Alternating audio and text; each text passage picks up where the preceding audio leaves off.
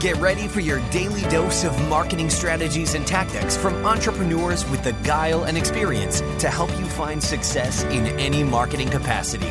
You're listening to Marketing School with your instructors, Neil Patel and Eric Siu. All right, Marketing School listeners, have a special message from our sponsor, DreamHost. If you want to rank higher on Google, you want to make sure your website loads super fast. Check out DreamHost. Not only is their solution super affordable, it'll make your website load faster, and they have amazing tools and support for your business to ensure that you grow and succeed. Welcome to another episode of Marketing School. I'm Eric Siu. And I'm Neil Patel. And today we're going to talk about 7 creative marketing tactics that you ought to be leveraging. And guess what, Neil? You're going first. Yeah, I love how you always put me first. All right.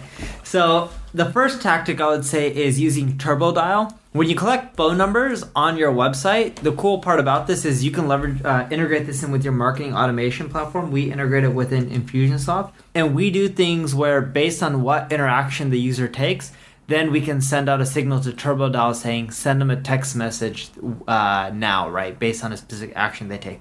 For example, someone watches a webinar, they don't buy or they don't become a lead when they see the option to convert into a lead, like they've watched enough of a webinar where there's a call to action saying like, hey, if you want to learn more about our software, fill in this lead, or hey, if you're interested in buying our product, click here. And if they don't buy, then the next day it's programmed out to send them a message. The message we usually send out is take the person's name and just put question mark in a text message. So it'll be like Eric question mark. Eric will usually respond with who's this? Someone from ARN will automatically reply, or TurboDial could be programmed to automatically reply with, hey Eric, this is John from Neil Patel's team. He wanted me to follow up. He noticed that you watched the webinar and he just wanted to make sure that you had no questions, or if you needed any help with anything, let me know. I'm here to help you, right? It's something like that, but it's more smooth, in which, we fine-tuned it. If you want it, you can just sign up for our neilpatel.com homepage webinar, go put it in a text or go add in your phone number, watch the webinar. You don't have to be there. And then at the end, you'll start getting all the text messages the next day.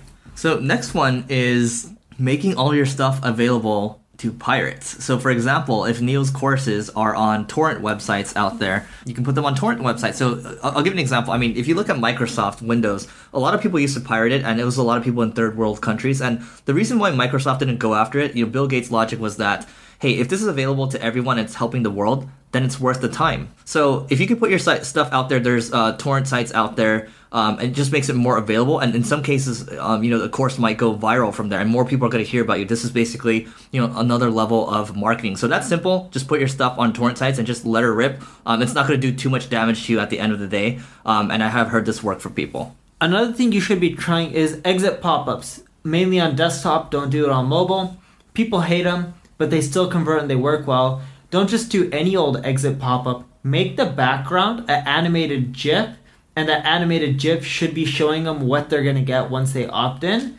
It's really simple. Once you do that, you'll find that your email collection rate will skyrocket from your exit pop-up. Great. And another one is make sure that whatever funnel that you have created, make sure that it's congruent, or you can start like a Facebook and a Google retargeting funnel based on how people are behaving on your website. So, for example, if somebody downloads a course, let's say they download an SEO guide from Neil, well, then Neil might send them more SEO content on Facebook, for example. So if they download the guide, well, then Neil might have a video saying, hey, I just noticed that you downloaded this SEO guide over here. Hey, I have another resource for you over here. Just click here to get it. Or he might say, hey, just watch the rest of this video. And then he might create a look or a retargeting list for people that have watched 75% of that video. And then from there, he can push them to a webinar, right? He's going to give them even more value. So he's going to keep killing them with value. You can do the same thing with Google as well. And from there, I mean, you should be able to, you're basically telling people a story over time versus trying to just get them to buy all the time. Yeah, number 5, and I love this one. It's simple, but no one really does it because it's time consuming.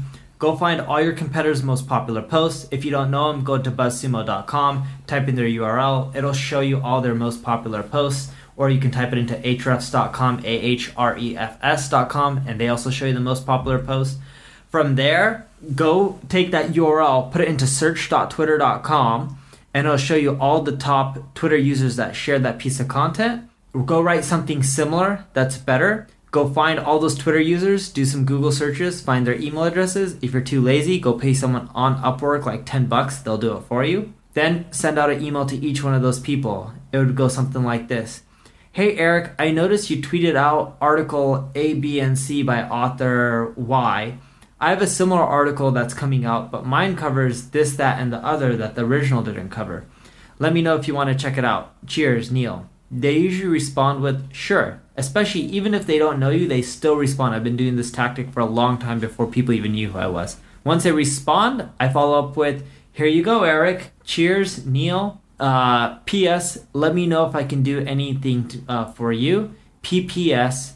If you shared this post, it wouldn't just make my day, it would make my decade. Or you could say it wouldn't make my year, it would make my decade. That's it. You'll get more shares. And just do it in quantity. Yeah, and the next thing is making sure that you have some kind of content creation checklist, or you can even Google content repurposing workflow. But the idea is that you're dedicating a couple hours, you're batching, just like how Neil and I are batching all these podcasts right now. Make sure that you're batching your content creation, right? So you might say, for the first 1 hour of a day, I might just write. And then, for the next hour, I might be shooting videos. I might be shooting live, right? And then 15 minutes, I might be engaging with social media. And then I might be, trying to, guest post or do some kind of webinar. But then the idea is you're out there creating so much content. If you look at guys like, you can look at Neil, you can look at guys like Gary Vee. It's just content all the time because they're seeing you everywhere and you're continuing to add so much value. And granted, Neil might have haters, Gary might have haters, but you cannot disrespect the work ethic that they have. That's something that you have to see over time. They're just continuing to put out content, and they're just going to continue to try to add value to their audience. So try to figure out some type of checklist that you have, dedicate that time, block that time out, make that time sacred. Again, and also Google the content reusage or repurposing workflow. That's going to help you a little bit. And I think Copyblogger also has a checklist on this as well. Last but not least, number 7. With remarketing, you can actually put that pixel in your email signature. So then that way, every time you send out an email to someone, you're remarketing them. So around the web, they can see your ads, whatever you want them to see. Especially if you're doing B2B sales and you're sending people proposals and things of that nature, you can remarket them with a specific pixel. And the ad copy could be really creative. Like if I was selling someone on SEO services, the banner ads could be like, what are you waiting for? Why don't you sign up with me? And it would have my face. It's like, don't you want more traffic? ? So doing something creative like that, people usually follow back up with me and they're like, I love the creativity. Can you do this kind of stuff with my business, but without being as edgy? And it helps with sales. It works even for software. It works for B2C stuff, right? Overstock, Amazon, they all do it. Push the remarketing pixel in the emails. That's it for this episode of Marketing School. We'll see you tomorrow. This session of Marketing School has come to a close. Be sure to subscribe for more daily marketing strategies and tactics to help you find the success you've always dreamed of. And don't forget to rate and review so we can continue to bring you the best daily content possible. We'll see you in class tomorrow, right here on Marketing School.